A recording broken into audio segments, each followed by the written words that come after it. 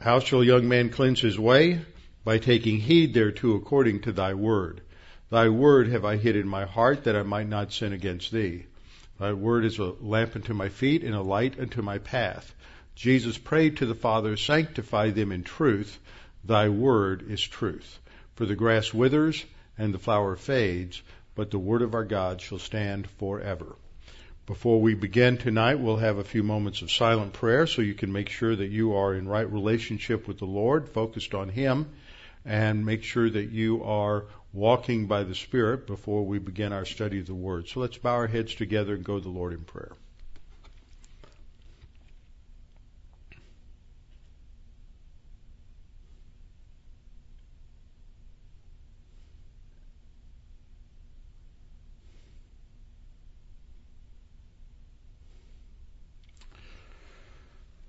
Father, we come before you recognizing that you are the only hope that we have and the only hope that this nation has, and you're the only one who can change the minds of those who are in authority and those who are in government. And we bring these situations before you because we recognize that it just takes a very, very short time for the wrong people to shred the Constitution and to destroy the freedoms that have been fought and died for to preserve in this country for the last 200 plus years. Father, we're thankful that we have you to come to, and we pray that you might raise up men who have wisdom and skill in the law, who can stand in the gap. We pray that you would open the eyes of many people to realize what the real agenda is here, and that is to destroy the influence of Christianity in this country. And Father, we pray for us that we might be calm and cautious, but that we might have the courage to stick with our convictions and to stand for the truth no matter what it might cost. And Father, we recognize that as the days go by, that the only solution is going to be your word, and the only solution that changes people's thinking and changes the way they look at life is the gospel and your word. And Father, we pray that you would give us the courage to be faithful witnesses, to be faithful in our verbal presentation of the gospel, as well as living lives that reflect the great joy and hope that we have because of what we have in our Lord Jesus Christ, His death on the cross, and all that He's provided for us. And now, Father, as we continue a study of your word tonight, we pray you'd help us to understand what your word teaches, that we may have a fuller and greater appreciation of all that is there. And we pray this in Christ's name. Amen. Open your Bibles to 1 Peter chapter 1. We're not going to be here very long tonight, but we are going to step off here. And that is because over the last week or two, as we moved out of verse 2, where we talked about three things: the foreknowledge related to God the Father. The second thing was sanctification by the Holy Spirit. And the third was obedience and sprinkling of the blood of Jesus Christ. Three members of the Trinity are mentioned there. Then when we came to verse 3, we saw this opening statement related to the God and Father of our Lord Jesus Christ. Now, the more I reflected upon this particular statement, the more I realized that there's a lot going on here that is below the surface. And I wanted to probe that. We probed it some last week. I want to probe it a little more and think about this in terms of the Trinity. Now, just to remind you as we get started that this epistle and the first part of it is about living in light of eternity. Throughout this epistle, we have an emphasis on suffering. And we may very well see an immediate application of that in the next few years as Christians come under more and more direct attack by people in our culture. I thank God that we're living in Texas, because that's going to be less of a problem here than anywhere else. But this is not going to be something that goes away anytime soon.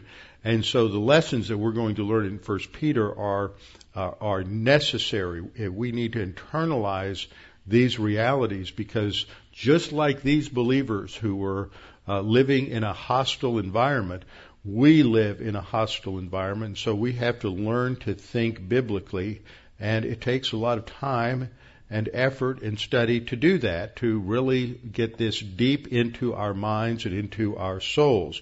So, summary in these first This first section, the introduction, living in light of eternity, means we can rejoice in the midst of the present fiery trial because our love for God enables us to focus on the glories to come. Now, several phrases ought to stand out in that summary I've written. One is the idea of the present fiery trial, and the way we survive it is because of our love for God. Basic principle, to love someone means we know someone. You can't love someone you don't know. And so it's important for us to understand God, to understand how God exists and God's plan and purposes and how He is working out His will in history.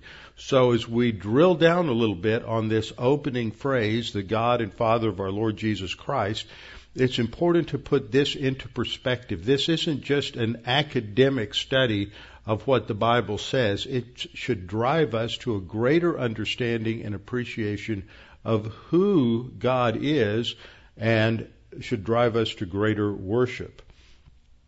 So in 1 Peter 1:3, Peter starts off blessed, which I translated praise, because that's the sense of this word. It is a word, eulogetos, which I mentioned last week, has to do with saying something good about someone, making praiseworthy statements about someone, and praising them. And so that's the idea. It comes, many passages in the Old Testament have statements that begin, blessed be God.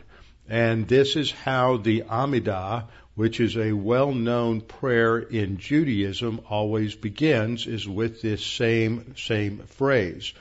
And so as we looked at this last time, I wanted to think more about why this phrase is used in the New Testament. It's used 4 or 5 times in the New Testament.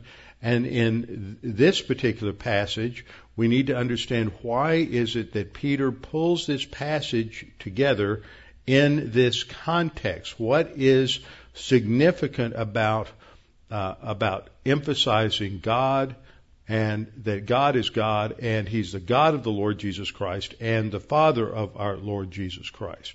We saw that some of the other passages where this is mentioned are 2 Corinthians 11:31, the God and Father of our Lord Jesus Christ, who is blessed forever, knows that I'm not lying. Romans 15:6, that you may with one mind and one mouth glorify the God and Father of our Lord Jesus Christ.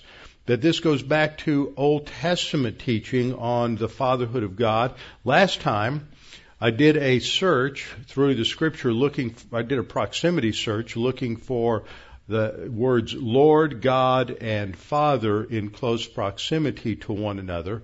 I expanded that search this time and found a number of other places where God isn't mentioned in proximity to Father, but God the Father is clearly addressed in those passages.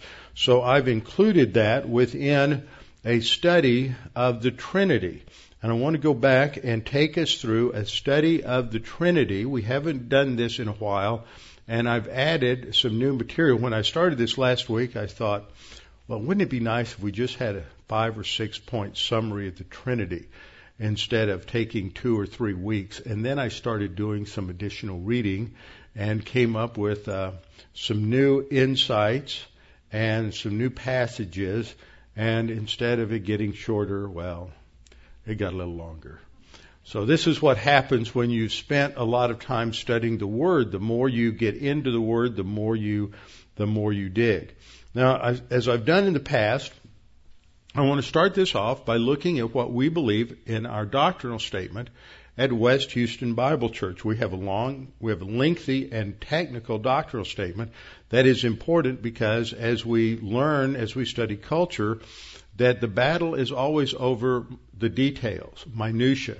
And many people go to generalized doctrinal statements, and then somebody comes in and wants to make an issue out of something, and so it becomes a problem. You have to nail everything down so people know exactly what it is that you believe. So here we have our statement on the Trinity in our doctrinal statement. We believe in one God. The unity of God is significant. We'll see that. It is, when we come to the doctrine of the Trinity, there are a number of groups: Islam, Jews in Judaism, Jehovah's Witnesses, Unitarians, that reject the doctrine of the Trinity. And what they hear is that this is talking about three gods. Well, we're going to show from Scripture, especially tonight, that this isn't even true about the Hebrew Scriptures in the Old Testament. The Hebrew Scriptures make it very clear that there's a framework there for the plurality of persons in the Godhead. The passages that are emphasized usually in this discussion from the Jewish translation, I believe it's the late 1980, 87, 88 version of the Tanakh, the Jewish Publication Society, translates one of their primary texts, which says that the Lord is one, retranslates it, and I think correctly, the Lord alone. And yet that is from the verse called the Shema, the Lord our God, the Lord is our God, the Lord is one. It has been quoted many times in Jewish studies to emphasize it's a Unitarian monotheism, a singular monotheism. And yet now it's recognized in the way that word is used in other places in the Old Testament that it can also mean alone, as opposed to someone there would mean the Lord alone as opposed to other gods and goddesses, which fits the context of Deuteronomy chapter 6, verse 3. So we believe in one God. He is a unity. He is sovereign, and we list attributes so we can define God. He's sovereign, righteous, just, eternal, love, omnipotent, omniscient, omnipresent, immutable, and truth in His essence. These all work together in His essence. He exists in three persons. What does that mean to be a person? We'll talk about that. He exists as the Father, the Son, and the Holy Spirit. All three persons of the Godhead are co-equal and co-eternal and co-infinite. And then we list a number of passages that support those statements. So let's look at what the Bible says. The Bible's our final authority. And in the first point, we recognize that the Bible clearly teaches that there is one God. On the other hand, the Bible clearly speaks of distinct persons that are divine. Even in the Old Testament, there are other personages that show up on the scene that are viewed as being divine.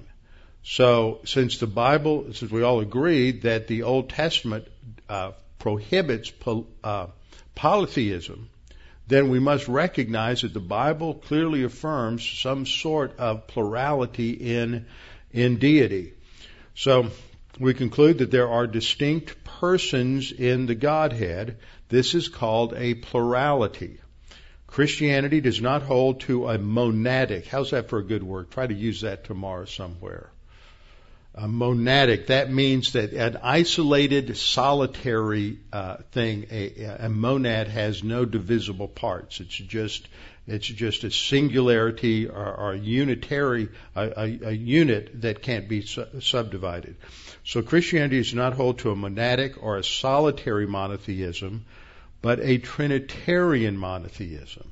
Now that's just a lot of language which excludes Unitarianism. It excludes views of God related to Jehovah's Witness, related to Unitarianism, related to Islam, and related to the rabbinical view of a solitary God. Now, secondly, we often speak of God as being an infinite personal God. What do we mean by these terms? First of all, the term infinite describes every attribute of God. He is without bounds. His love knows no borders, no boundaries. His sovereignty, His authority, His rule over creation is unlimited. His righteousness is unlimited. Every attribute is unlimited. He is not limited in knowledge. He's not limited in space. He's not limited in power, and He's not limited in time. Attributes we use to describe that when we talk about the fact that He's not limited by space. He's omnipresent. He's not limited in His power. He's omnipotent. He's not limited in His knowledge. He's omniscient. He's not limited by time. He is eternal. He has no beginning and no end. So this is what we mean by an infinite God. He is not bound by any borders or limitations whatsoever. And he is also personal. Now, if he's just infinite, then he can be so big that he can't relate to individuals. If he's just personal, then he's too finite to be able to rule over the universe. So he is both infinite and personal. Now we have to understand a little bit about what it means to be personal. What is a person? I think it's interesting as we go through this. Usually, if you read theologies and you read different people, sometimes you hear different pastors, they'll say, well, what personality is, personality has to do with self-consciousness, has to do with intellect and will and emotion. They always throw emotion in there. I'm going to challenge that because I don't think that's a necessary component of personhood. Now, I'm going to use a fun example tonight. Mr. Spock, Commander Spock on Star Trek, was a person, but he had no emotion, right? All the Vulcans had no emotion. So see, you can conceive of I'm not saying that's an authority. I'm just saying you can conceive of someone who is a person who has all the attributes of personhood, but they don't have emotion. So that's my only point. I'm just saying that's a conception there. So emotion is not necessarily a component of personhood. So we often, so let's put this chart on the board. On the left, I have attributes that apply to a person. What makes it someone personal is they have a distinct individuality. A distinct individuality. Whereas a non-person does not necessarily have distinct individuality. If you think of something that is purely impersonal, or an impersonal God, like fate, that's totally impersonal, there's no individuality there. There's no identity there. The second thing is a person has a self-consciousness. They're aware of who they are. They identify themselves. They can look in the mirror and say, that's me. And they can identify themselves. They have self-consciousness, whereas that which is not a person does not have self-consciousness. Third, a person has consciousness of others, not only aware of who he is, but knows the difference between himself and others, is fully aware of others, whereas something that is not personal has no consciousness of self and no consciousness of others. A fourth difference is in the person. A person has intellect. A person is capable of rational thought, of logic, of being able to think things through, whereas something non-personal just acts. There's no reason, there's no intellectual activity that is not personal. Fifth, a person can communicate with others. And there is a two-way communication, can communicate to others and can understand what others communicate to him. Whereas something that is not personal does not communicate with others. It's not one way or two way. And then, lastly, sixth attribute of person is will, able to make choices and carry out those choices, whereas something impersonal, non-personal has no volition, no will. Now, what happens if you carefully read a lot of the theologies, they all start with Genesis 1:26 and 27, that God created man in his image and likeness. So then they go, well, what are the components of humanity? And they'll list those and extrapolate that back to God. What's wrong with that procedure? We're starting with the creation and working back to the Creator.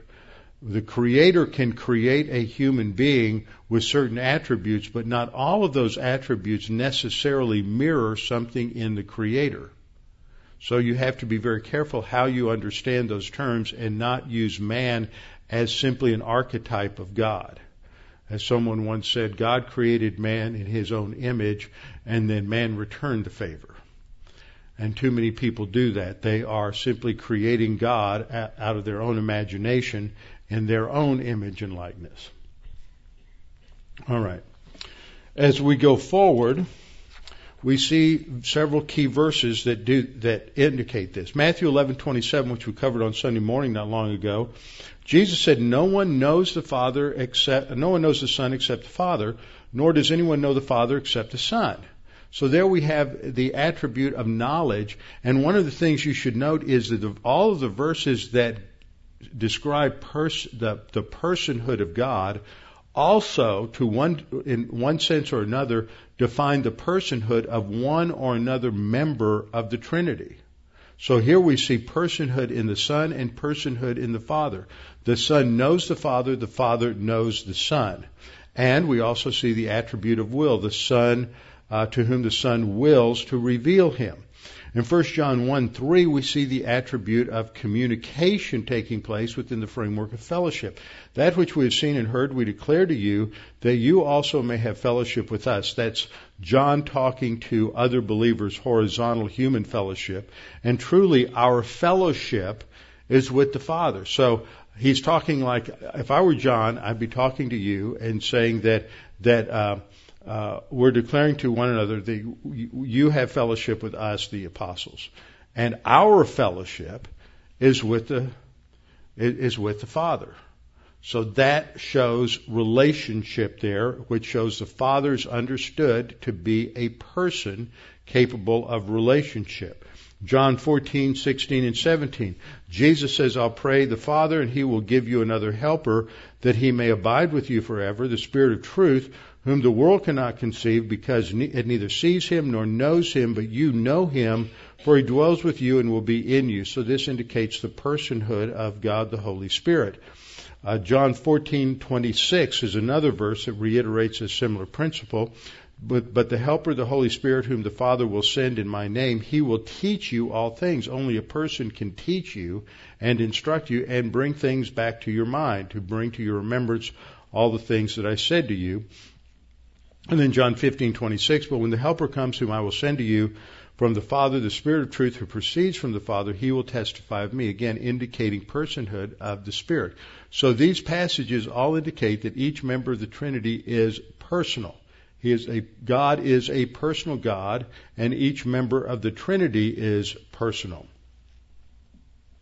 Now, when we get into the Bible, looking at both Testaments, the Bible clearly affirms that plurality exists in the Godhead. Both the Hebrew Old Testament as well as the New Testament affirm this idea of plurality of persons in the Godhead. One God, three persons. Now, it's fun to go through the passages in the Old Testament and to see this and to see how this is discovered there. And this was not sort of reinterpreted out of the Hebrew Scriptures until after the Second Temple was destroyed. And there's some evidence of that in some writings, and especially in the early church. So the Bible in both Testaments, Old Testament as well as New Testament, speak of a plurality of God. So let's look at some of the examples. From the very first chapter, first of all, we have the term that describes God, and that is Elohim. It's a plural in the Hebrew. Now, you have a number of scholars who try to say, well, that's just a plural of majesty. It doesn't mean that He exists in a plurality. And the problem with that is that Elohim says, let us, a plural pronoun, make God in our image. And the verb agreement with the plural noun and the use of plural pronouns reinforces the idea that Elohim, translated God here, should be understood as a plural. And so God isn't just using sort of a writer's we or the royal we. He is speaking of the fact that He exists in three persons. Let us make man in our image and according to our likeness. Now, if this was the only example that we had of this, then maybe we would have to say, well, this is just one of these editorial we's. But since there are numerous examples of this in the Old Testament, that just doesn't really work. Again, in Isaiah chapter 6, verse 8, this is a great passage. Isaiah says, then I heard, this is that chapter where Isaiah is before the throne of God, and he falls down on his face. He says, woe is me, a man of unclean lips. And one of the seraphim fly out from the throne of God with a burning coal to touch his lips to cleanse him. And then just a couple of verses later, he says, then I heard the voice of the Lord saying, whom shall I send? And who will go for us? Who's he talking about here with this plural pronoun?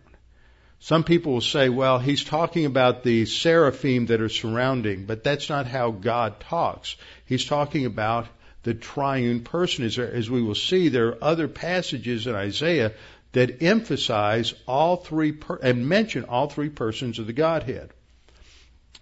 Now, one of the passages that is often mentioned, as I alluded to earlier in Deuteronomy 6:4, called the Shema, because that first word is a command to hear, the Hebrew word Shema. Shema, O Israel, Yahweh Eloheinu. The Lord is our God, Yahweh Echad.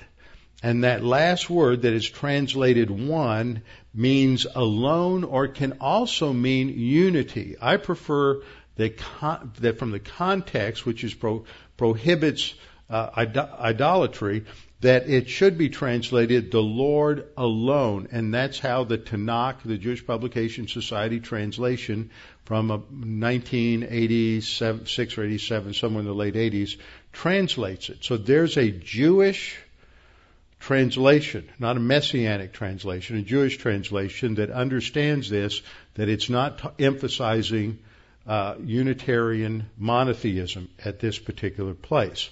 We also have other examples of this use of echad. For example, in 1 Chronicles 29, verse 1, we read, God chose Solomon alone. Same word. God chose Solomon echad. And it's emphasizing the fact that this is showing his uniqueness as opposed to anyone else. He says, my son Solomon, whom alone God has chosen, is, and the text is emphasizing, he's young and inexperienced, and the work is great, for the temple is not for man, but for the Lord God. And then we have this use of echad in Genesis 2:24. Therefore a man shall leave his father and mother and be joined to his wife, and they shall become one flesh, echad. There it's talking about unity. You don't eradicate the persons in marriage. Each still has their own personality, but they are now a unity. So that's another way in which echad can be used that doesn't have to mean a singular or Unitarian monotheism. Now, another group of passages that are important to understand is what I mentioned earlier, that the Old Testament clearly portrayed different persons as having deity. That it's not just Yahweh, but also the angel of Yahweh is viewed as having full deity. One example I'll go to first is in Zechariah chapter 1, verse 12. In Zechariah 1, verse 12, we have these two personages talking to each other in heaven. The angel of Yahweh and Yahweh. Yahweh Sabaoth, the Lord of the armies.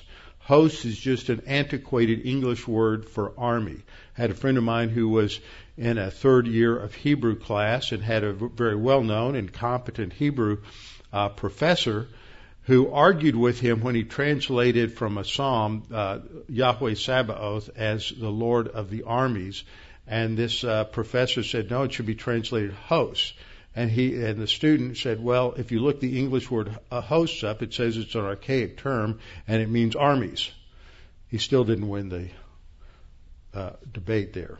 So we have the angel of the Lord, and here Zechariah sees this vision, and he says, then the angel of the Lord answered. So there's a conversation between the angel of the Lord on the one hand and the Lord of hosts on the other hand. both of them have full deity and are treated as such in the passage. So there's this conversation between these two persons who are of equal stature. So the angel of the Lord answered and said, O Lord of hosts, how long will you not have mercy on Jerusalem and on the cities of Judah, against which you were angry these 70 years? Zechariah is written after the 70 years are up, and at the time of the return of the Jews to the land in 538 BC. And then Zechariah says, and the Lord answered the angel who talked to me. So that tells us that the Lord of hosts equals Yahweh. The Lord answered the angel who talked to me with good and comforting words. So the angel who spoke with me said thus, proclaim, saying, thus says the Lord of hosts, I am zealous for Jerusalem and for Zion with great zeal. So my point here is that this shows that there are two distinct persons. Okay, now we're going to go back to an earlier book, Judges. One of those favorite stories we all know of Gideon. And Gideon was out working in the fields one day, and the angel of the Lord appeared to him. Now the context is the Midianites had come swooping down on the Israelites for a number of years, for 7 years, and every year they would come just at harvest time, and they would take all of the harvest and leave just a small amount, just a small amount so the Israelites could survive, and they cried out to the Lord for deliverance. So the angel of the Lord now appears to Gideon, and he's going to commission Gideon to be the next judge and to deliver Israel from the assault of the Midianites. But what we're paying attention to is the use of the term angel of the Lord. So here we read, now the angel of the Lord came and sat under the terebinth tree, which was in Ophrah, which belonged to Joash the Abiezrite, while his son Gideon threshed wheat in the winepress in order to hide it from the Midianites. Then the Lord turned to him and said, go in this might of yours, and you shall save Israel from the hand of the Midianites. Now, in verse 11, the angel of the Lord shows up. In verse 14, he speaks. Who's he called in verse 14? He's called the Lord. So the text goes back and forth and continuously refers to the angel of the Lord as the Lord. In fact, Gideon is going to offer a burnt offering to the angel of the Lord. You don't offer an offering to any being other than God in the Bible without being slapped down. And we remember a couple of different instances, like when Peter and James and John go up with the Lord up on the Mount of Transfiguration, and Moses and Elijah show up. And Peter says, well, let's just build a little hut for each of you, which would put Jesus on the same level as Moses and Elijah as a prophet. And God the Father interrupts him and says, this is my son in whom I'm well pleased. Shut up and listen to him.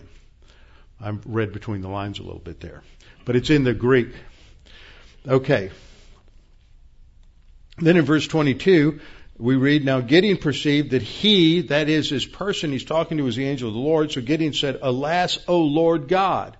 So he knows the angel of the Lord is the Lord because he calls him Yahweh Elohim, the Lord God. For I have seen the angel of the Lord face to face. Then the Lord said to him. So it's very clear the angel of the Lord is the Lord. Now in Zechariah we saw that the angel of the Lord had a conversation with the Lord of hosts. So there's two personages there, and here's one personage. So we have multiple persons in the Godhead. Now another place that you can go to look, I won't go to this passage, is in Genesis 16, verses 6 through 11, when the angel of the Lord appears to Hagar, Abraham's concubine, and says, I am your God. The angel of the Lord says, I am your God, and that makes it clear that the angel of the Lord has all of the attributes of deity. So, we see these multiple divine persons, we see these references with plural pronouns, and now we see some specific verses in Isaiah that also emphasize this aspect of deity. For example, in Isaiah 48:12, we read, listen to me, O Jacob, even Israel whom I called. I am he, I am the first, I am also the last. Where'd you hear that before? This is what is quoted in reference to Jesus in Revelation 22:13. Isaiah 48:12 says, I am also the last, the first and the last. And in Revelation 22:13 we read, I am the Alpha and the Omega, the first and the last. So Jesus is just quoting from Isaiah 48:12 and attributing to himself the full attributes of Yahweh in the Old Testament. But this passage doesn't stop there. We read on in verse 13, surely my hand founded the earth. So Yahweh's talking. He's the creator. My right hand spread out the heavens. When I call to them, they stand together. And then he speaks to his creation and says, assemble all of you and listen, who among them has declared this thing? The Lord loves him. He shall carry out his good pleasure on Babylon, and his arm shall be against the Chaldeans. And then in verse 15 he says, even I have spoken. Indeed, I have called him. Who? In context, it's talking about his servant. I have called him. I have brought him, and he shall make his way successful. And then, who's speaking here? Yahweh is speaking. And he says in verse 16, come near to me. Listen to this. From the first I have not spoken in secret. From the time it took place, I was there. And now the Lord God has sent me. See, we thought up to this time that the Lord God was speaking. But it's another person in the Trinity. It's the servant that's talked about in Isaiah 40-66. It's the servant who is speaking. Come near to me, the servant says. The Lord God has sent me, the servant, who is treated as divine here, and his Spirit. So you have all three members of the Trinity mentioned here. The Father is Lord God. The servant is the second person of the Trinity, the pre-incarnate Messiah, the Lord Jesus Christ. And then the third person that's mentioned is the Spirit of God. So you have all three members of the Godhead mentioned in Isaiah 48, verse 16.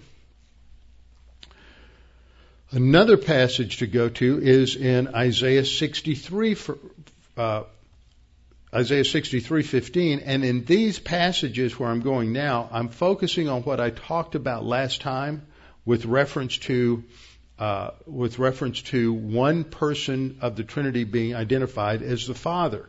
In Isaiah 63:15, we read, look down, this prayer addressed to God, look down from heaven and see from your habitation, holy and glorious, where are your zeal and your strength? The yearning of your heart and your mercies toward me, are they restrained? Doubtless, you are our Father. And the word here is Avinu, that I have down here at the bottom of the screen. Av is the Hebrew word for father. The "nu" suffix means our. So Avinu is our Father. So he says, you are our Father. Though Abraham was ignorant of us and Israel does not acknowledge us, you, O Lord, are our Father, our Redeemer from everlasting is your name. So as Isaiah is uttering this prayer, he addresses Yahweh as our Father. This is parallel to what Jesus will say when he's giving the disciples a pattern for prayer. He starts off praying, our Father who art in heaven. So the Father is expected to hear the prayer, to answer the prayer, and to intervene in terms of Israel's history. So it's using Father specifically in this passage in relation to Israel. We'll see that there's a whole thread of these passages that specifically refer to God the Father, and the fatherhood is with reference to Israel. So then we see another passage in Isaiah 64:8. All these are treating the Father as a person who hears, listens, and intervenes in history. Here we see God described as the sovereign authority over Israel, the sovereign maker of Israel. In fact, I want you to turn with me to Isaiah 64 just a minute, because this is one of those well-known passages, the passage related to the potter.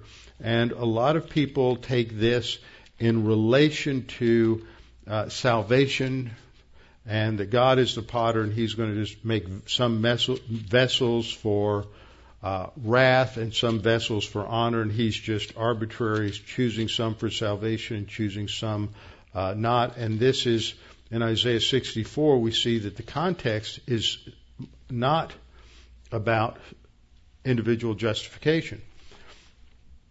Verse 1 we read, "Oh, that you would rend the heavens, that you would come down, that the mountains might shake at your presence." So it's calling upon God to intervene into history.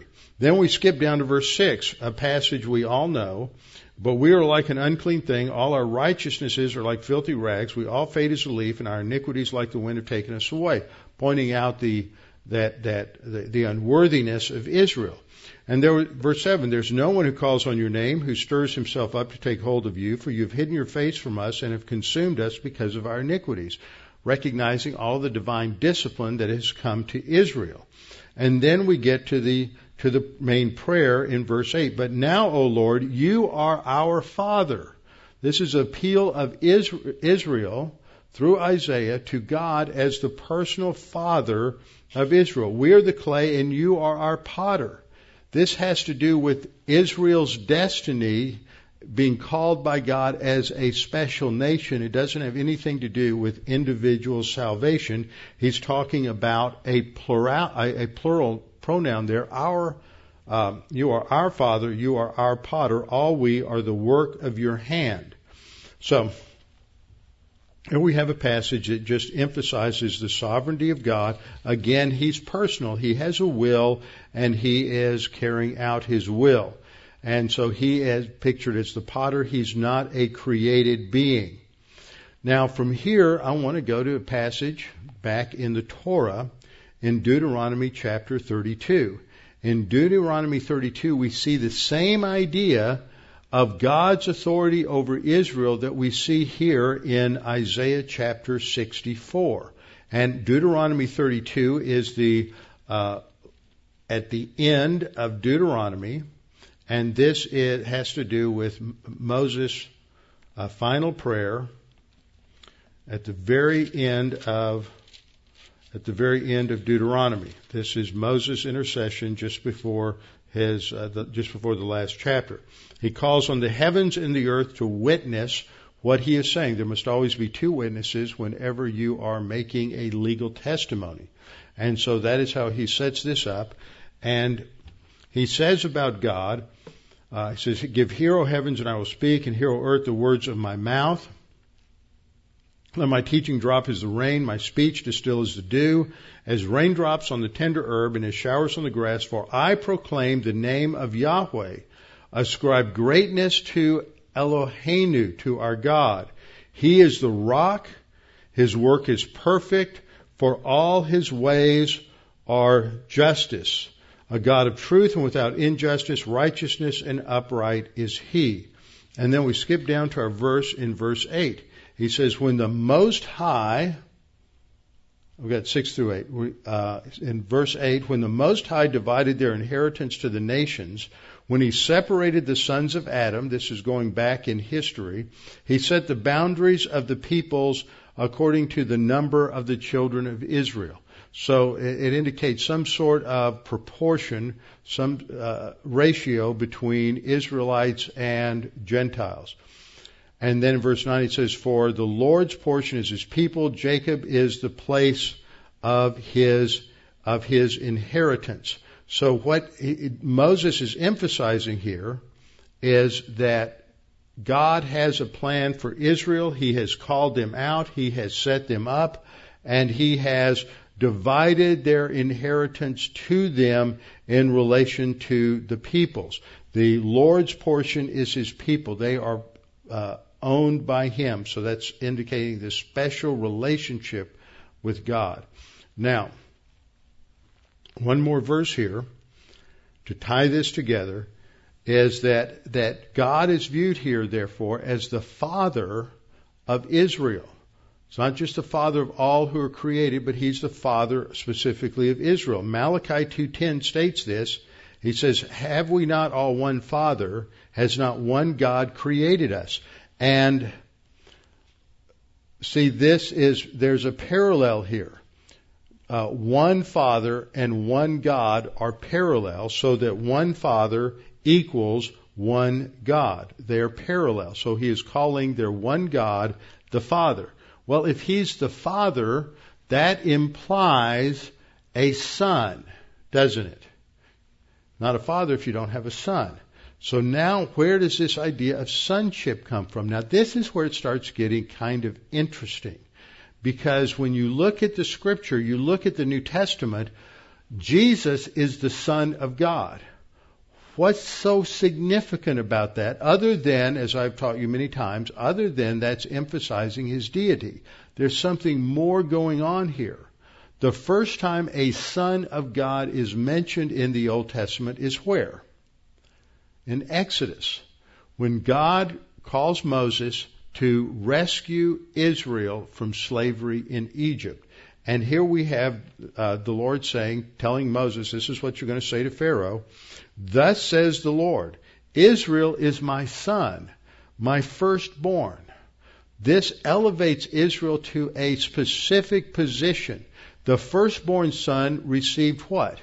The inheritance, the blessing, the promise. And so Israel is elevated above all other nations to be that nation that is going to receive the greatest blessing and privilege from God. So God directs Moses to go to the Pharaoh and say, let my son go that he may serve me. But if you refuse to let him go, indeed, I will kill your son, your firstborn. That's the 10th plague. The firstborn in Egypt died. So there's this interesting interplay that goes on, this whole idea of the firstborn. And I'm going to tie some of that together. I think there's a lot that goes on with that concept, and I don't know that anybody has fully probed it. And that's a little bit of what I'm trying to do by looking at this phrase in 1 Peter, the God and Father of our Lord Jesus Christ. If God is the Father of the Lord Jesus Christ, then that means that the Lord Jesus Christ is the Son. And what I'm trying to do here is just kind of fit that into the scope of this Old Testament imagery. So what we see here in Exodus 4:22 and 23 is that God is the Father of Israel, the nation Israel, who is His firstborn. This is reiterated in Jeremiah 31:9. Now, why is that important in Jeremiah? Because Jeremiah is the prophet at the time of the Babylonian destruction, the destruction of the first temple. Jeremiah himself has to go out in exile, and he is the weeping prophet because he is prophesying in Jerusalem when Jerusalem is destroyed. And so he says in Jeremiah 31:9, they shall come with weeping, and with supplications I will lead them. I will cause them to walk by the rivers of waters in a straight way in which they shall not stumble. This is all God speaking. For I am a father to Israel, and Ephraim is my firstborn. But the firstborn of God, in terms of Israel, has failed. Adam was the first He created. God is the father of Adam in that sense that He directly created Adam. Adam failed. So the descendants of Adam all failed by the Tower of Babel, and God went to plan B, and He called out a new nation, a new people in Abraham, and they become His firstborn. What are they going to do? Gentiles have failed. What's going to happen with the firstborn? They're going to fail. Who's going to fulfill the Adamic mandate that God gave in Genesis 1:26 and 28 to rule over the fish of the sea, the birds of the sea, the birds of the air, and the fish of the sea? Who's going to carry out that mandate? Who's going to carry out fulfill the mandate for Israel to be the priest nation, to be a nation of priests? They're both going to be fulfilled by the same person. The Son of Man is going to fulfill that mission. He's also indicated to be the son of Abraham in the Matthean genealogy, which starts with Abraham, as opposed to the Luke genealogy, which started with Adam. So Jeremiah emphasizes this, that Israel's the firstborn, but the firstborn is failing at that point and being sent into exile. In Deuteronomy chapter 14, verse 1, we see that not only is Israel viewed corporately as the firstborn, but the individuals are viewed as the sons of God. A plural term is used there. Deuteronomy 14:1, Moses says, you are the children of the Lord your God. Plural term. You are the sons in the Hebrew. You are the sons of the Lord your God. And so Moses is describing them as the banim. Ben is the Hebrew word for son, so the plural is banim, and he's emphasizing the idea that they are all sons of God, and as such, they should live a distinct way. That's why they're told not to cut themselves, not to shave the front of their head for the dead. These were things that the pagans did when they mourned because they have no hope. And the explanation is given in verse 2, for you are a holy people to the Lord your God, and the Lord has chosen you to be a people for himself, a special treasure above all the peoples who are on the face of the earth. You're the sons of God, so you have to act differently. You're in a different family. You're not in their family. They're pagans. We're going to behave a different way. That's basically what God is saying. So these people were viewed individually as sons, and this is stated again in Isaiah. See how these threads run back and forth throughout all of the Old Testament. In Isaiah 1:2, Isaiah addresses, again like Moses, listen, O heavens, and hear, O earth. It's the same kind of context as Deuteronomy 32. He's calling upon these two witnesses. And literally, I believe this is the inhabitants of the heavens and the inhabitants of the earth, not the not impersonal heavens, just the stars. They don't witness anything. The earth, the land is not personal. It doesn't witness anything. It's really a figure of speech for the inhabitants of the heavens and the inhabitants of the earth. O heavens, and hear, O earth, for the Lord speaks. Sons I have reared and brought up, but they have revolted against me. So the Banim have revolted against God, and that causes a failure of the nation, which is the firstborn son. So they are indicted in this passage. He says in verse 3, an ox knows its owner, and a donkey its master's manger. But Israel does not know. My people do not understand. Also, sinful nation, people weighed down with iniquity, offspring of evildoers, sons who act corruptly. They have abandoned the Lord. They have despised the Holy One of Israel. They have turned away from him.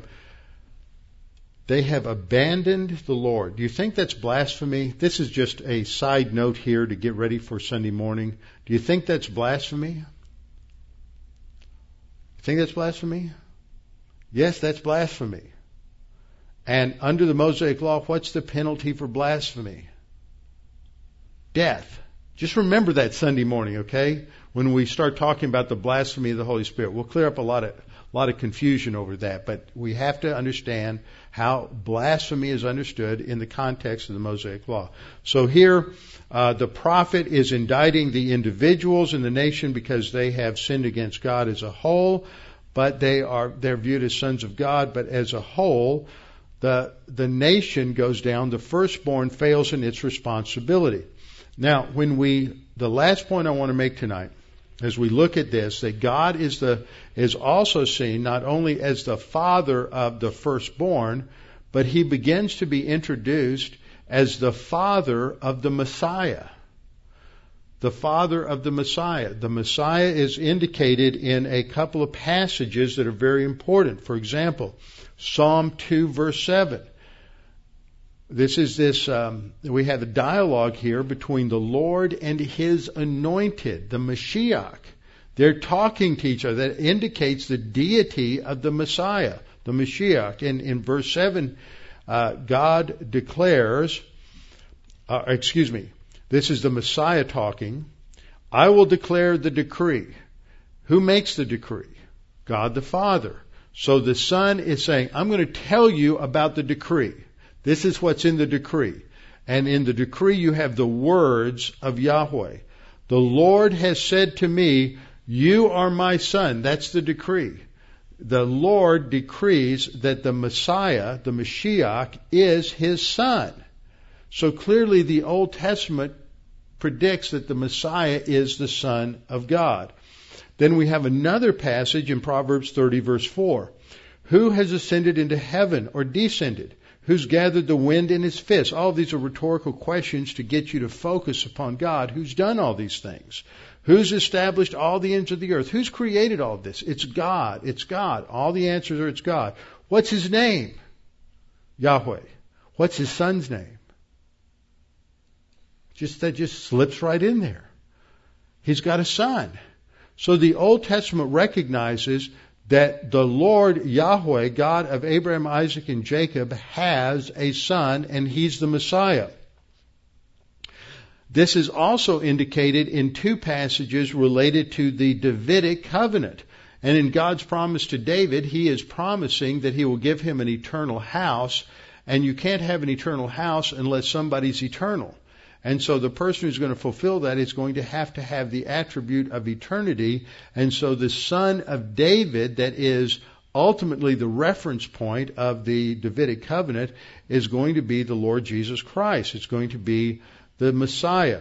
In Psalm 89:26 we read, "He shall cry to me," referencing this descendant of David's, "You are my Father, my God, and the rock of my salvation."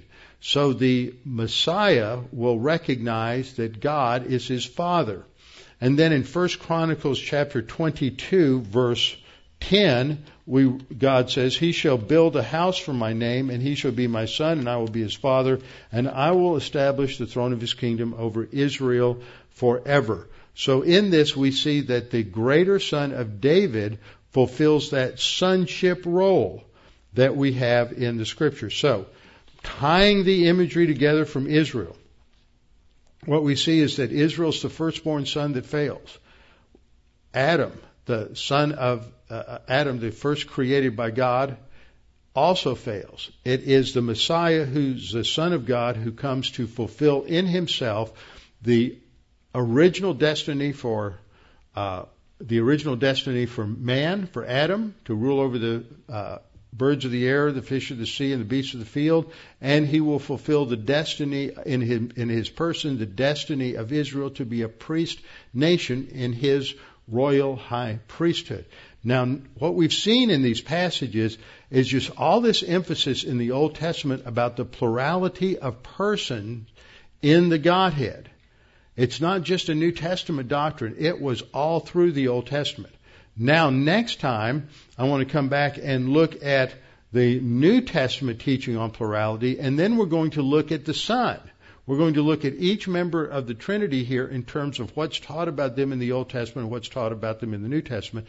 And you may be surprised, but more is said about the Holy Spirit in the Old Testament than is said about the Father and the Son combined. So we're going to see a full-blown doctrine of the Trinity that's embedded in the Old Testament. And this is significant because as Peter is addressing these Jewish background believers, I think one of the things that he is doing as he mentions these different things is he's reinforcing for them the importance of the doctrine of the Trinity and the deity of Christ and the ultimate authority of God the Father as the one who is the creator. And as we see in verse 3, he's the recreator, because it's blessed or praise to God the Father of our Lord Jesus Christ, who is what? Caused us to be born again. A father's role is generation, and that is the role of the Father as the one who regenerates us or causes us to be born again. Okay, we'll come back next time and go on with looking at the plurality of the Godhead in the New Testament. Father, thank you for this time to study these things tonight and to come to a greater understanding of how you have revealed yourself in history and how you have embedded throughout the Old Testament Scriptures all of these different terms that relate to the plurality of person in the Godhead, and that it's not just something in the New Testament. And Father, we pray that this will help us not just to know more about you, but to know you more intimately as we walk with you in our life. We pray this in Christ's name. Amen.